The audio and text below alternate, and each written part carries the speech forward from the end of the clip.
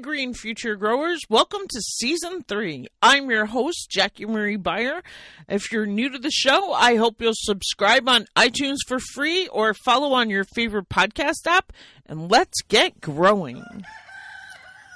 Hey, listeners, are you wondering how you can grow your own healthy and nutritious food with confidence? Have you been frustrated as a gardener? Does the thought of weeding make your back ache? Have you tried to grow a garden before and found you can't even keep a plant alive? Does the cost of organic produce in the store make you cringe, but the thought of bugs in your garden make your skin crawl? Well, we have the answer for you. FreeGardenCourse.com. It is so easy. You enter your email. You will watch a video right there. You can get my Organic Oasis checklist, our Essential Tools checklist. It all shows up right on the thank you page, freegardencourse.com. Welcome to the Green Organic Garden. It is Tuesday, March 30th, 2021. I have an amazing guest on the line. He wrote a fantastic book you're going to love, The Modern Homestead Garden. Gary Pilarczyk, Growing Self-Sufficiency in Any Size Backyard. I just love so many things about it, and I know he's going to drop tons of golden seeds for you today. So down in Maryland, here's Gary Pilarczyk. Thanks for joining our show, Gary. It's very good to be with you. Thanks for having me. Well, why don't you tell listeners a little bit about yourself? And this isn't your first book, right? This is actually my first book. I've been gardening for forever, it feels like. And I've had a YouTube channel for maybe 12 years or so. Oh, but right. I finally just put the book together last year, and I'm proud of it. I like the way that it turned out. I just want to say I have my daughter's dog here, so if you hear some crazy barking or something, just ignore that. Okay. My dog's laying behind me too. He just came down. So yeah, I've been, for really I would kind of start backwards. I just moved to 2 acres about 2 years ago and kind of took all my experience before then and kind of built the homestead that I wanted. Prior to that, I lived in the suburbs, gardened there for 15 years, and just had this passion for gardening that's, that I think is just wonderful. It gives me purpose every day. And it's really what I do. I was a mental health therapist for probably 15, 20 years, been in mental health for 30 years, but retired from that in June. And now I'm just working on the garden. Well, that's probably a completely different conversation, but I feel like, Gary, we need mental health more than ever right now. Mm-hmm. But you know what? There's a lot of garden therapy and mental health in the garden. So maybe you're just going to take all this knowledge and shift it there. And, I do always like to start the show asking about your very first gardening experience. And you are the master storyteller. Like, I just love the story you wrote about in the beginning of the book. So why don't you, is that like who you were very first? Like, I always ask, who were you with? What did you grow? Like, what do you remember about your very first garden experience? Yeah, so it was my grandfather. And it's part, and funny you mentioned, I think mental health and gardening go together. Just a quick short note. Gardening gives you just a wonderful structure and routine that's good for the mind and good for the soul.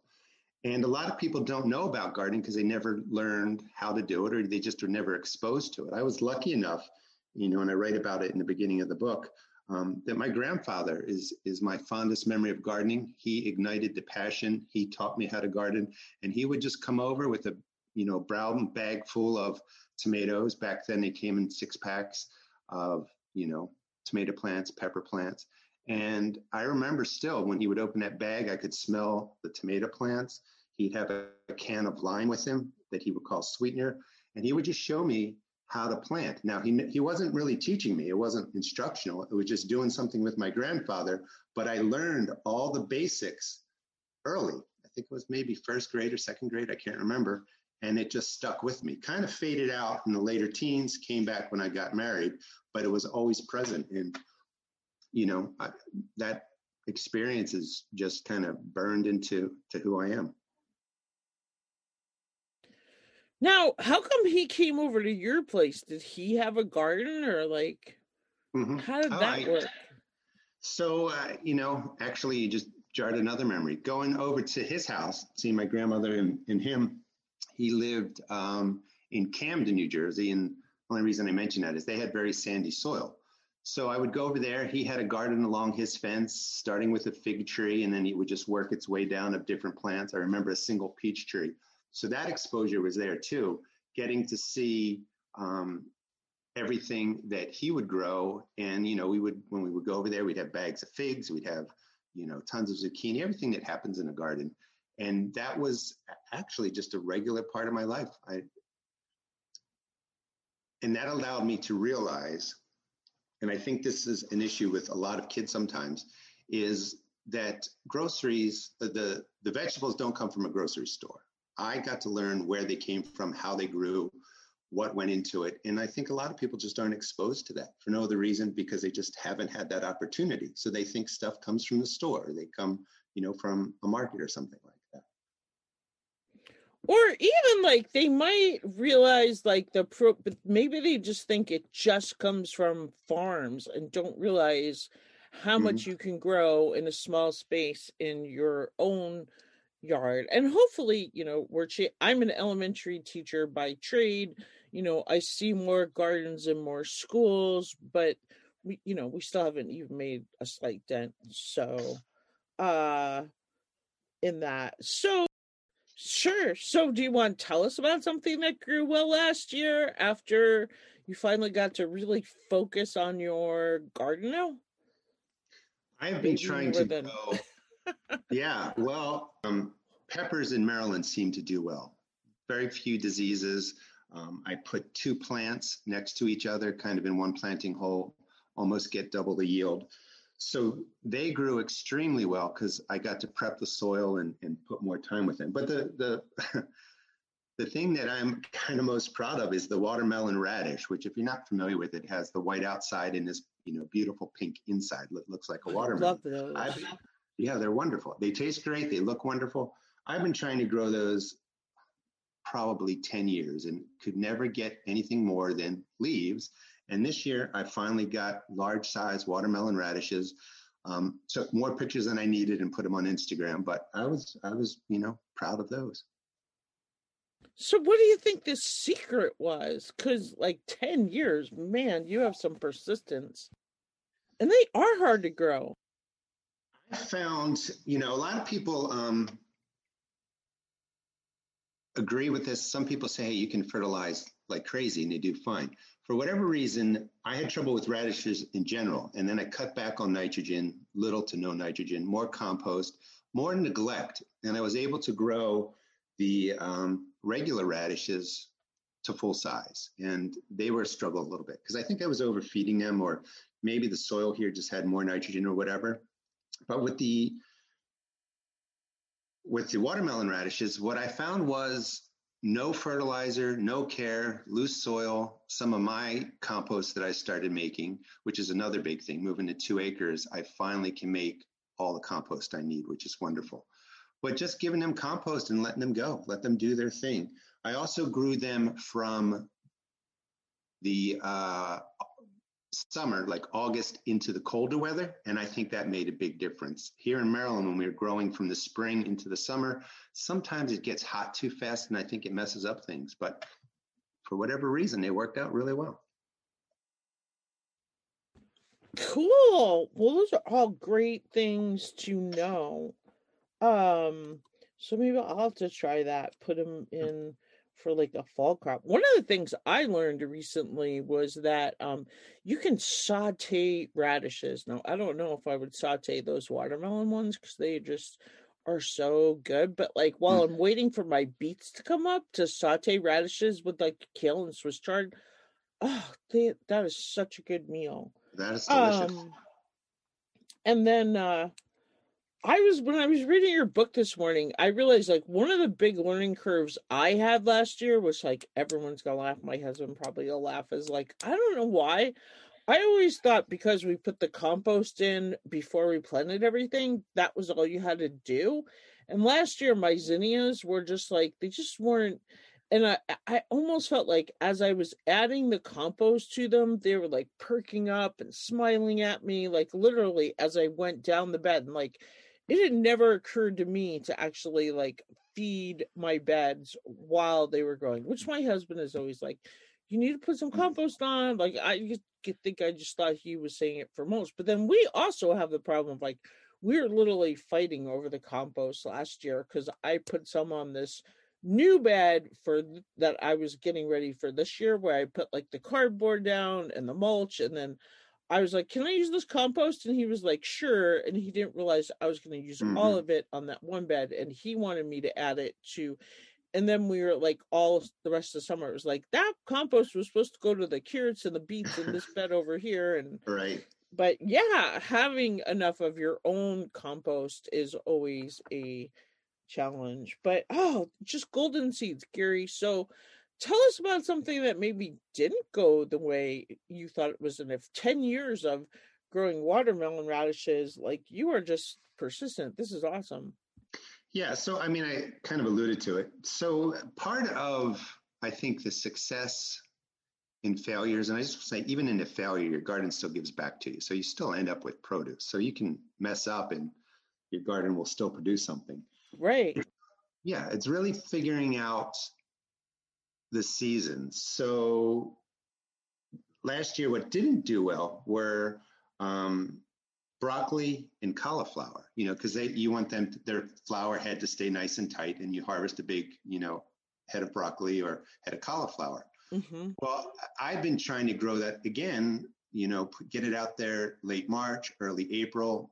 They can take a frost, so you're not so worried about that. But the warm weather would come so fast that the broccoli heads would begin to flower. They would loosen up. Or that white butterfly that flies around would come in really quickly and start laying eggs at the cabbage loop or cabbage worm. So I struggled with that again, and again learned the best thing to do is I'm going to grow my cool weather crops, the kales, the cauliflowers, broccolis, all in August, because the broccoli overwintered in some parts of my garden, even in deep freezes, and I'm getting the best broccoli heads right now. So, kind of growing how your seasons are makes a big difference, or around your insect patterns or disease patterns makes a big difference too. You don't have to do just cool weather stuff in the spring, summer stuff in the summer. You can kind of push it either way if you need to. That is so true. And I think, so we are in Northwest Montana, and I have struggled with that fall crop of broccoli. And last year, even, what did I do? I started the broccoli seeds indoors in June. So I was able to put them in the bed in August. And they just, for us here, my husband's like, you're not going to get fall broccoli, but he is very successful at growing broccoli. Like here, I think it does just work better in the spring because they like that cooler. But we didn't get cauliflowers or a lot of broccoli last year compared to just in general. But my fall crop, like they never got over 6 inches and then it froze. Like I think part of the problem was in August, they got eaten by so many bugs. Like they were really nice looking 6-inch plants, but then when I put them out, and now maybe if I would have covered them with row cover, or I don't know. Anyway, Gary, what are you excited to do different this summer? Well, speaking of bugs, my garden is 95% organic, almost 100. That includes using neem oil, peppermint oil, all kinds of organic sprays. But with a bigger garden, I'm just tired of spraying all the time. They work, they're effective. What I'm doing this year is I'm bringing in the agricultural fabric, or the insect netting, and I'm actually working on a stylish way, let's say, to cover my leafy greens, the kales, everything that we were just talking about, and other plants, so that I have to spray less. The bugs aren't really a factor because they get really bad here, and I just don't want to have to spray every 10 days or so from June really into August. even with the organic sprays. So I'm going to try and really use that agricultural fabric to target the plants that are most affected by insects and pests, and see how well that works. But what did you say in the beginning about doing it like in a, because that's what I'm worried about, is going to look really ugly. Like I'm going to do the ag fabric or the row cover over my kale. Like Lisa Ziegler was like, Jackie, when you plant the kale seeds in the ground, put the fabric over it, cover it, seal it. The water will come through, the sunlight will come through, but do not let those moths on there. But Yep. like you, I'm like, oh, that's gonna look so ugly. Like, I, what are you gonna do to make it look pretty? so I am trying just to design a frame that just doesn't look like fabric is laying willy-nilly all over the place. So, you know, that's the challenge. I don't like seeing the white fabric. However, I like it even less when it's like blowing and flapping and it's all uneven and stuff like that. So I'm actually working on a couple frame designs to keep it tight and look good. The other thing now is I don't want to have to spend a lot of time unfastening and lifting and moving. So I'm trying to strike the balance between functional and attractive. And to answer your question better, I haven't gotten there yet, but I have given in to the ag fabric is the way to go. And, you know, maybe I'll get used to the look a little bit. I'm actually using, with the locusts coming, I had to buy a bunch of ag fabric for my fruit trees because I started a little orchard here, and they come ready to be pulled over a tree, and they can be anywhere from 4 feet wide to 4 feet high, or 6 feet wide to 6 feet high. And I'm using them in the garden now to cover up different raised beds, fabric pots.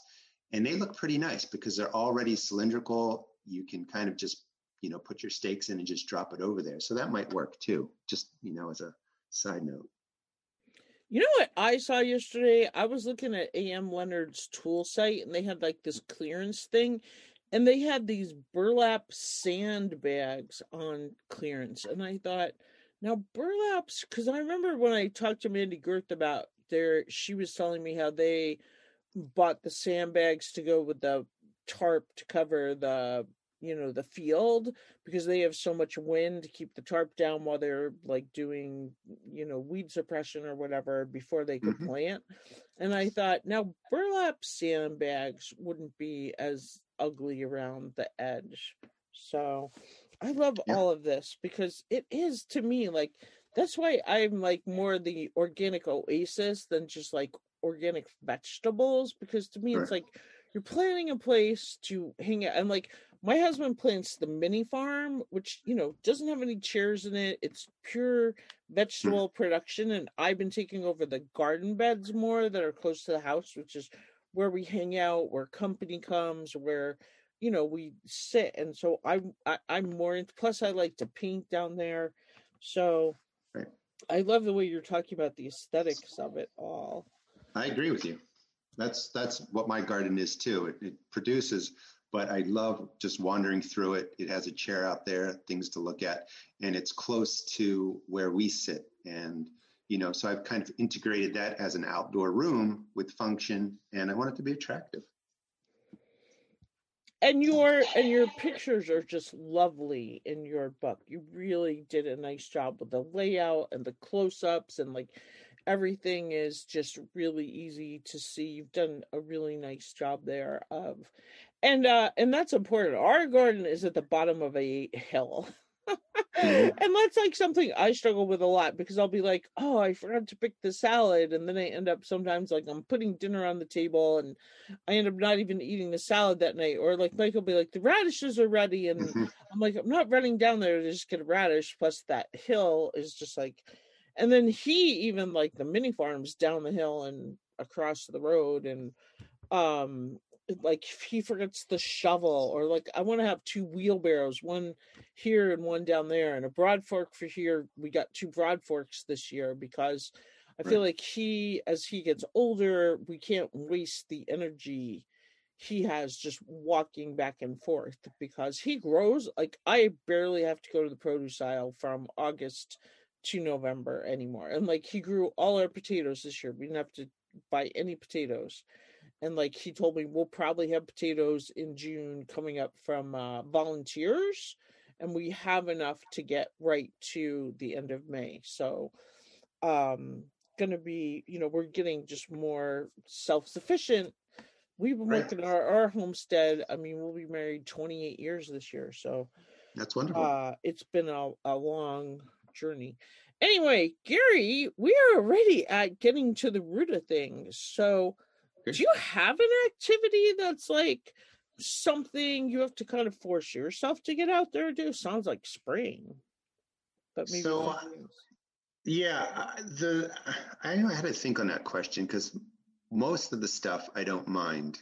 What I don't like is I grow a lot of seeds indoors. And when you grow them indoors, they have no exposure to the sun, the UV, the ultraviolet rays of the sun, the wind, or anything like that.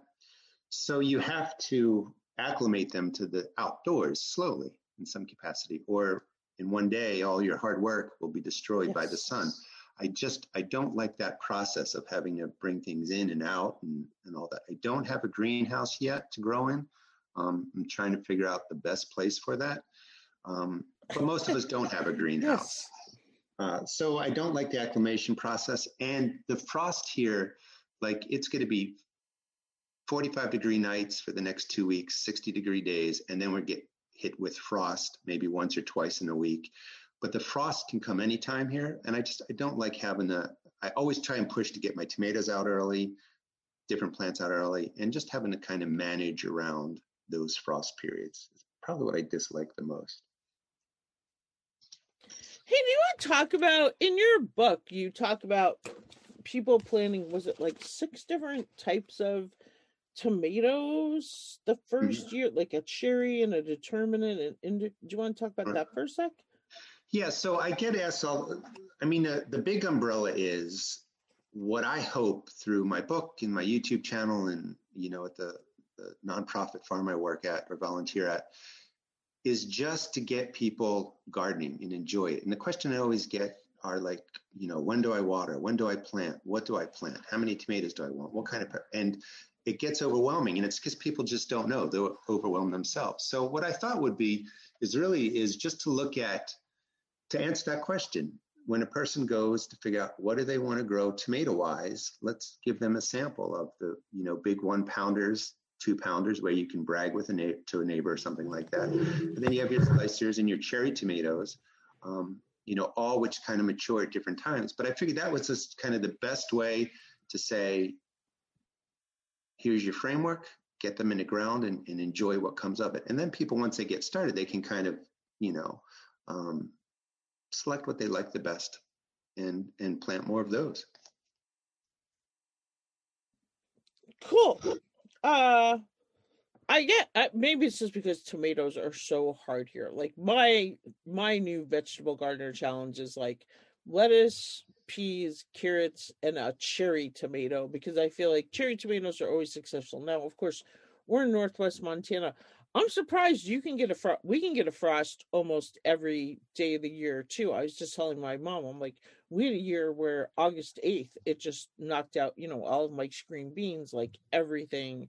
We had a hard enough frost to, there's like the last 2 weeks in July, maybe you can call safe, but the rest of the year, it's usually, and it always makes me laugh because Mike has like this automatic where he'll jump up at 3 a.m. and be like, come on, we got to go cover all the beds. And we're down there with like every sheet. And because sometimes you'll get, a frost that like, that will do it. We'll take like every spare blanket and piece of plastic and just try to cover the plants, for a light frost. But I'm surprised in Maryland, you can get a frost that'll kill something, and then I always talk about, I never put basil out usually, although I am going basil crazy this year, more for bringing in beneficial insects. Somebody told me that they're really pretty filler in bouquets.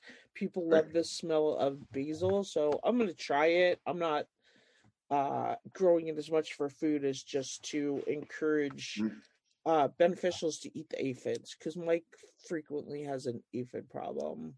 Yeah, the basil's great for that.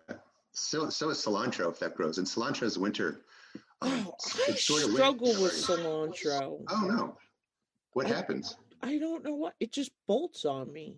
Or it doesn't grow at all. It doesn't germinate. Like I cannot get cilantro.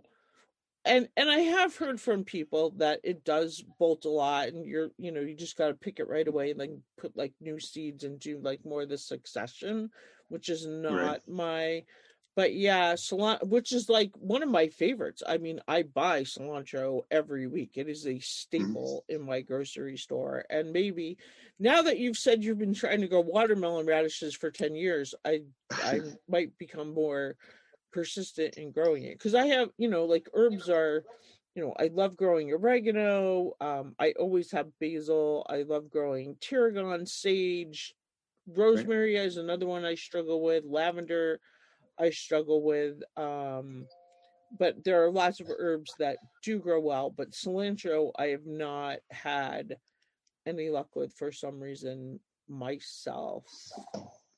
Um, what was I going to say? My actual goal this year is as many sunflowers, marigolds, zinnias, and snapdragons as I can put in, and I'm That's already ahead of the game. My husband already this morning was like, "What are you going to do with all these extra snapdragons? Like we have, I think, two full trays, like 72 for us." And then there's this right. cup that needs transplant. And I'm like, well, maybe I can take them and sell them for 50 cents somewhere. Yeah, they're And beautiful. just, or give them away. Like, I'm trying to convince myself I'm going to go do book talks. And I'm like, I can just give them away, like put them in milk Hmm. cartons from school or something and be like, here's a snapdragon for your garden. I don't know. Yeah, I Anyway, think that's wonderful. Carrie, on the flip side, what's your favorite thing to do in the garden? So I think it goes back to just watching my grandfather plant and, planting stuff with him. I just like seed starting, planting transplants, watching stuff grow. That's kind of why I want to keep, my garden space sort of that kind of oasis that, you talked about. I just love watching stuff grow. So whenever I can put in seeds or transplants, I probably like that process even more than harvesting and eating the production that comes out of the garden. There's just something about watching sort of what I actually consider modern day miracle that I can take a handful of seeds and populate my entire garden with all of this stuff. I mean, people don't always look at it that way, but I mean, where else can you kind of get something that is, almost as small as the pin or the head of a pencil point and grow, a 2 foot basil plant or something like that. I mean, it's just amazing. So I just like that process. I mean, just planting and growing and watching it grow.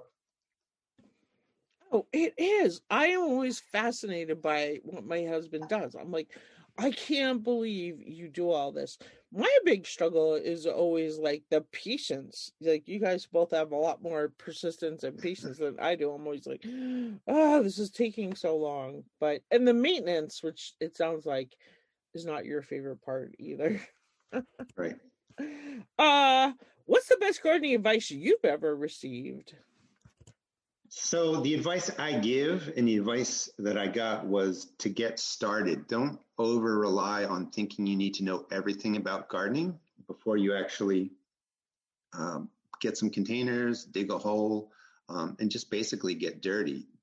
The best way to learn is to actually have sort of your experiment going on of planting while you're reading, while you're learning, if you're watching YouTube videos or something like that. And probably the most underrated piece of advice is to keep a journal. To keep a journal. Somebody told me a long, long time ago, I don't even remember who, and write down when diseases show up, insects show up, write down problems that happen because it's like dinner. You remember what you had for dinner while you're eating it, but 2 days later you say, what did you have for dinner? Nobody can remember. At least I can't. So if you go back to your journal, you know when to start preventive spraying because you know when that insect shows up or when that disease shows up. Or you jot down, the tomato plant that did really well, and then you have the variety. So if you use a journal in the off season when you're not gardening, you can kind of collect all that information and use it to kind of build a plan for the next season so that you're more successful. Oh my gosh, that is so true. Hey, I wanted to ask you, what are you spraying the peppermint oil on. My listeners are probably like, what's he doing with that? So peppermint oil, I found, well, it does a couple things. It does mask the scent of the plant. So like, if you ever wonder how different insects find plants, sometimes, good insects find stuff from the color of the flowers, all that kind of stuff. But sometimes when a plant breaks, or you're cutting it or you're trimming it, it lets out pheromones, or it lets out an odor. Some insects can find that. They smell a damaged plant, they show up. So peppermint oil does help mask the scents of your plants, which doesn't stop insects from coming. I always say it kind of manages it down. It makes it, you have less of a problem. It's not that you can prevent insects from coming, but you can manage it so that you still get production and they don't kill off your plants. The other thing that I found that it works really well for is spraying the undersides of bean leaves and cucumber leaves. And it does lots of great work on repelling spider mites. And I had an issue with that because they start in lower parts of your bean leaves and your cucumber plants, depending on what zone you're in. And the peppermint oil has really fixed that for me. And so I just do it regularly. And it smells wonderful in the garden. So what do you do? Put like a tablespoon in a gallon of water and squirt it from a spray bottle? Yeah, pretty much. I use I think that recipe, I believe, is in the book. So I have the sprayer stuff in the books. The recipe's in the book. But a 1 gallon sprayer, 1 gallon of water. I can't remember off the top of my head, but I think the peppermint oil is just 1 or 2 teaspoons of peppermint oil. And then a teaspoon of soap, if you're using the soaps that are more like a detergent, that are a little bit harsher, well, or a tablespoon of, Castile? I think that Dr. the cleanest. Bronner's? Yeah, something like that. That's just a clean, pure soap. You could use a tablespoon of that because you need the soap to mix the oil through the water. And then you just walk through the garden with the sprayer, spray the undersides of the leaves, once a week or so. And just think about, if you kind of breathe in peppermint oil, you can sometimes feel the fumes in your nose and in your eyes. Well, just imagine that sitting on a little tiny spider mite. It irritates them, bothers them, and it really helps the plants. Cool. Well, I think that's going to be a solution for a lot of listeners because absolutely, like the number one question I get is, what do I do about pests and bugs? So you are just dropping tons of golden seeds and answers for people. And make sure you get his book and check out his YouTube videos for more answers, listeners. So, Gary, what's your favorite tool? Like, if you had to move and can only take one tool with you, what could you not live without? Well, I thought actually that was a good question too, because I thought about that a lot. You need your standard sets of tools, but give me a shovel and I'm good to go. I'm always experimenting, always learning, and this may not technically be a tool, but at least in our zone, because like I was saying, we get frost up to May 15th, and then it's a great growing period, and I can extend the season. I've been buying 6-foot pieces, 6 foot long, 24, 26 inches wide of corrugated polycarbonate or just clear plastic. You can find them at different stores. And I've been making mini cold frames all over the place for the spring.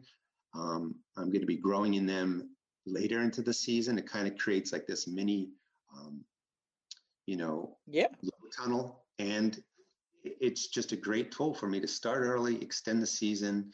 And I don't think I would not use them now that I discovered them year after year. So what are you using for like the framework? Like my husband's used like PVC pipe in the past or something lightweight to put the attached plastic to.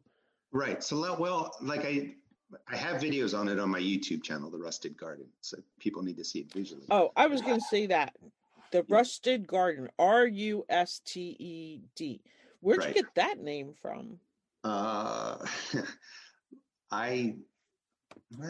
can't say that I'm lazy because I work hard, but if I'm working with a tool and I'm done, I drop it, it rusts, and I have rusted tools all over the place. And it sort of became a joke years and years and years ago. And that's what I decided to call the channel The Rusted Garden, because of the rusting tools. And I also like old worn tools. So sometimes I'll just buy rusted shovels and rakes and, display them in certain ways and stuff like that. And Cool garden art. Do you yeah, ever oil your tools? I was a landscaper one summer in college, and we like had to oil the tools at night, at least once a week, if not every night.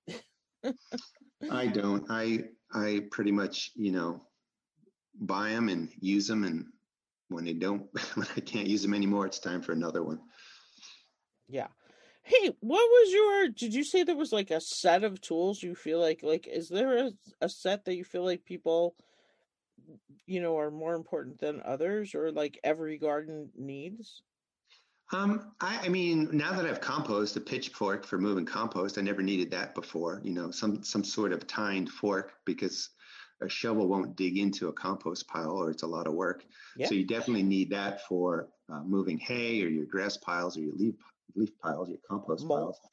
Mulch, yep, for sure, which I'm doing. Oh, by the way, like this is, I got, if you need mulch, I'm not affiliated with them, but Chip Drop is a great way to get mulch delivered to you. It is free if they want to bring it to you, but I got probably like 60 yards of chips to mulch for like $40. So that's a great way for people to save money if they need to mulch out their areas. Is it like chip, like CHIP drop, DROP? Yep, chipdrop.com. And basically what they're doing is they're a service for all the landscaping companies and tree companies around. So instead of the tree companies having to pay to dump whatever they tear down on properties, like at a landfill or something, they look at Chip Drop and they divert their chips, their mulch to your driveway. And the competition's kind of high. So if you don't say you'll give them like $20 or $40, there's always somebody doing that. But even at $40 for a huge, 10, 20 yards of material is really inexpensive. It's real easy to sign up for too if you go to Chip Drop. I'm nodding my head. And Nicole Masters, who wrote, oh my gosh, am I blanking on the name of her book? She's like a soil expert, talks about the importance of wood chips in your, how that can really help your garden too. So awesome source for that for people. Now, one thing I'm just going to really quick, like my husband's really picky about, he doesn't want wood chips like from our firewood pile because they're a pine bark. So just listeners, make sure you know what wood chip, and I know Nicole talks about, I think, is it like white trees or like light, like probably what you have in Maryland more than what we have in our Montana forest here. So just so listeners know, if you are a local Montana person listening right now, the wood chips from which like my husband and I go back and forth because I'm like, well, under the tree, where he's raked it all up, the grass is growing back. I don't know.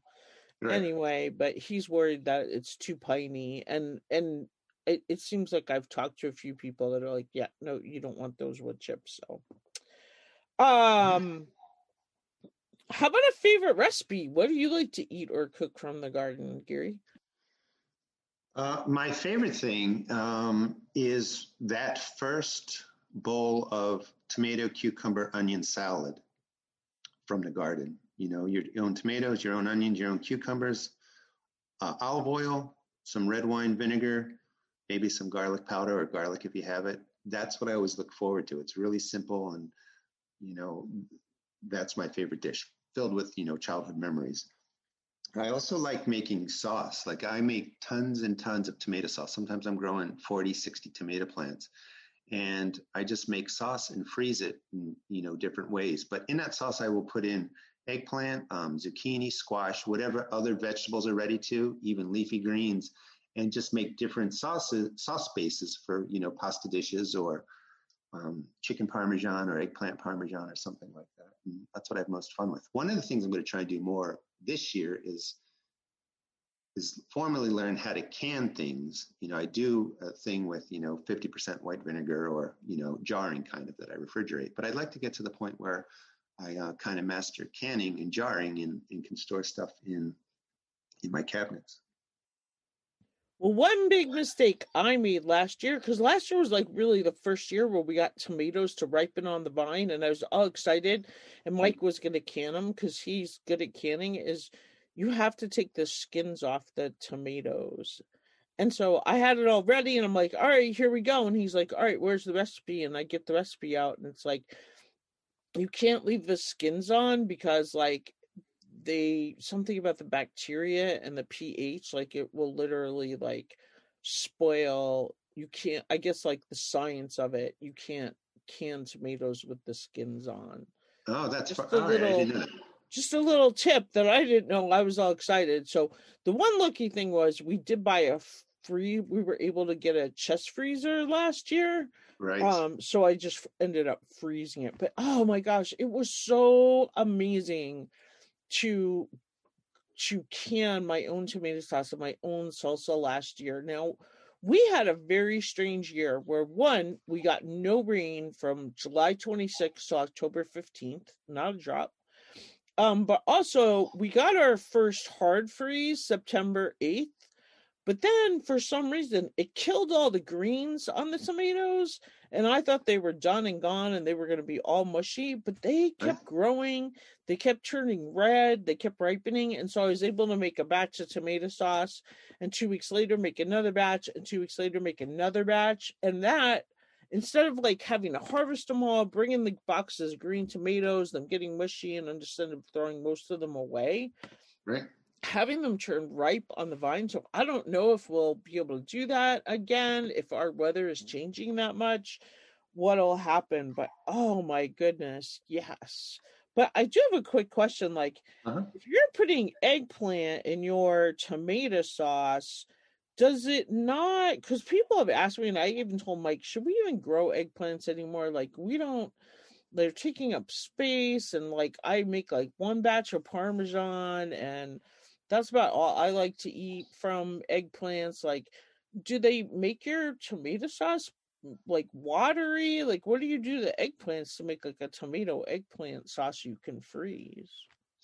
So I actually just simmer it longer so it will thicken up. But I found they're kind of dry anyway, so they tend to thicken it up a little more, in my opinion.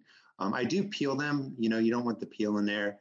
And if the eggplant itself got to a larger size, I do core out the seeds because the seeds are a little bit better.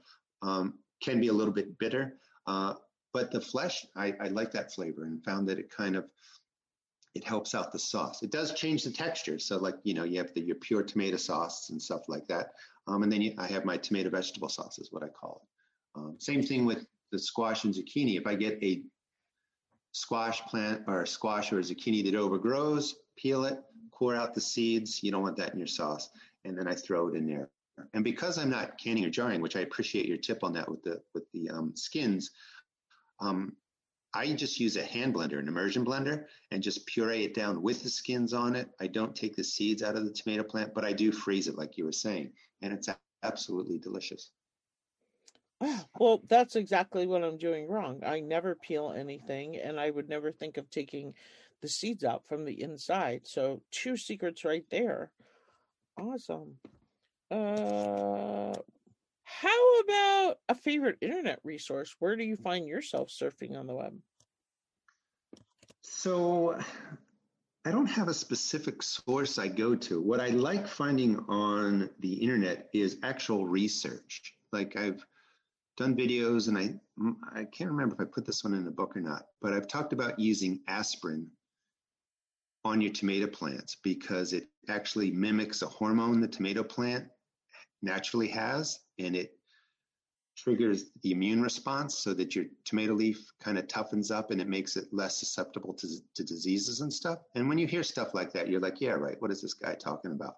But I like to go on and look for research. So I look at a lot of, colleges and research places, and that aspirin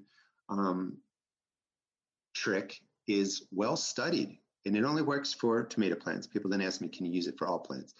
But that's what I like to do is I kind of like to go and find the research from these potential myths or everything that you hear that's good for gardening and kind of track it down. And I'm doing a lot of that with soil too, you know, looking at how bad are chemical fertilizers, which if you don't need to use them, don't use them. But if you have an emergency and you use them once in your garden, you don't wreck your garden. And it's not like in the 50s where they would just put tons of these chemical fertilizers down and crush and just destroy their soil. So I like kind of reading and kind of filling in the gaps. Because I have a lot of people say, well, I used a chemical fertilizer on my food.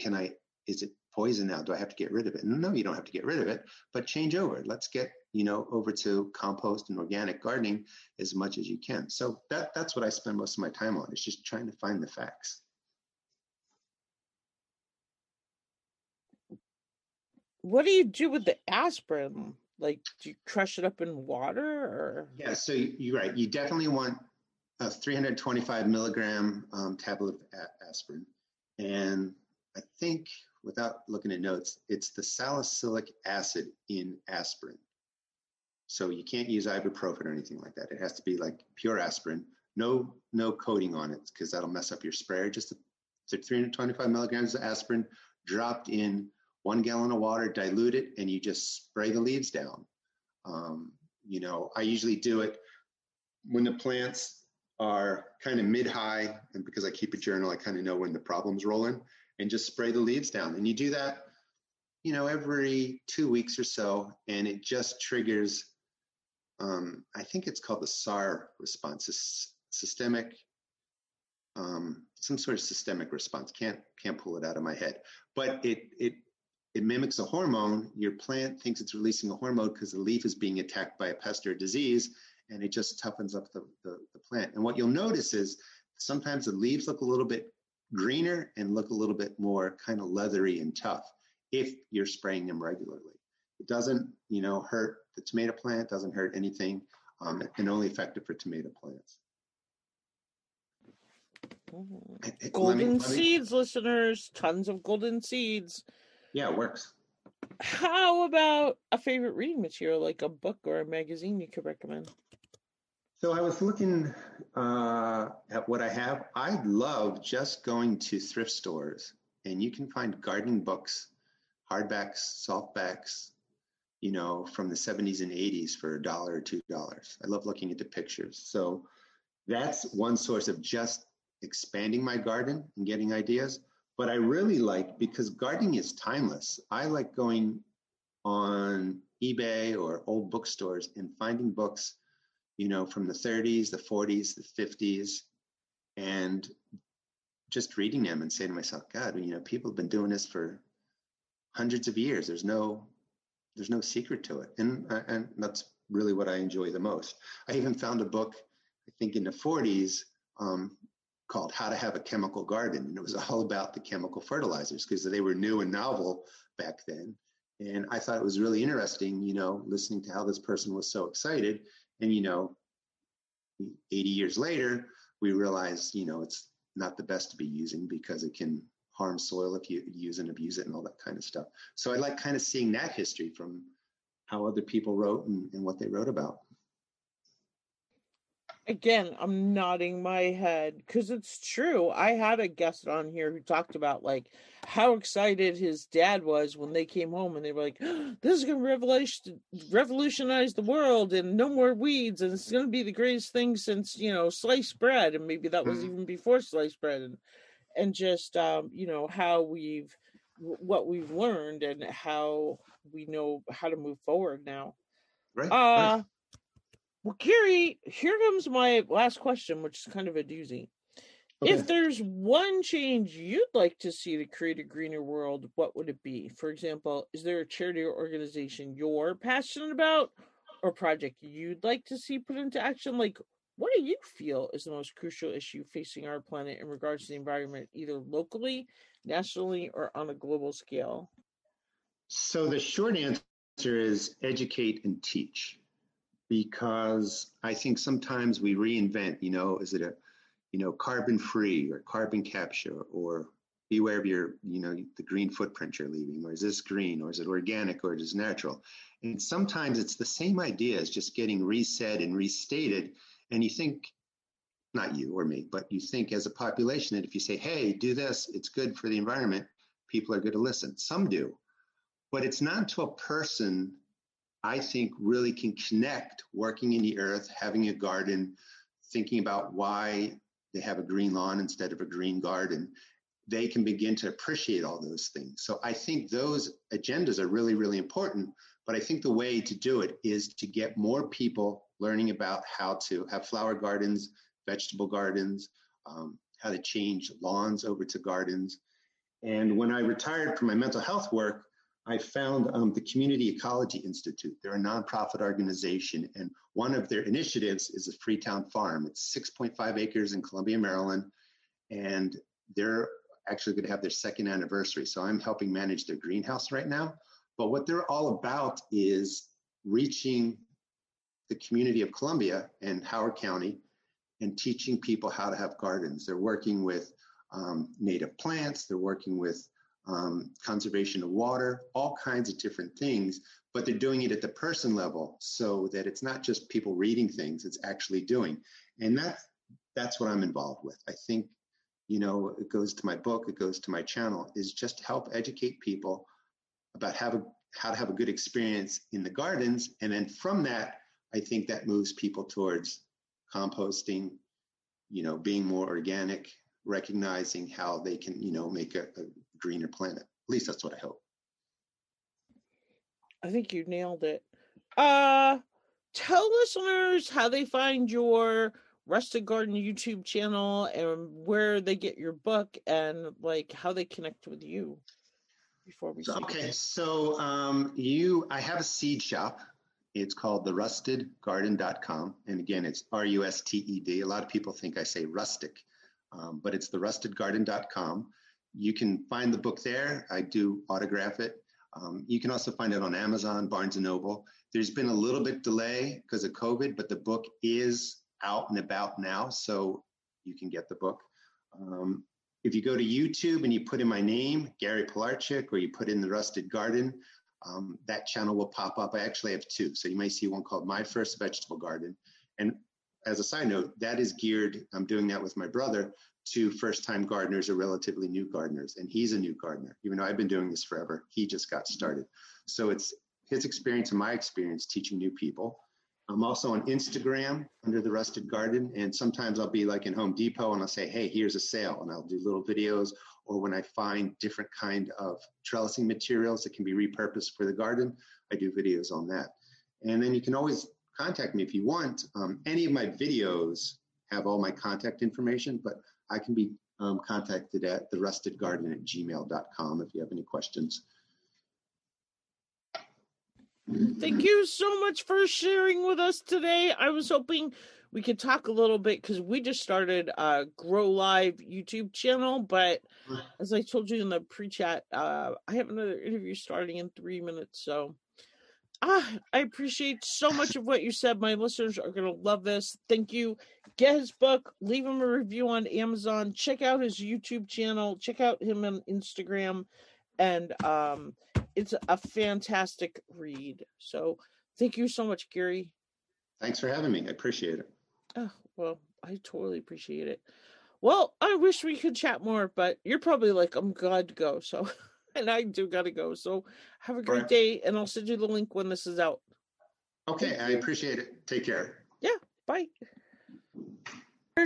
Want to donate directly to the show?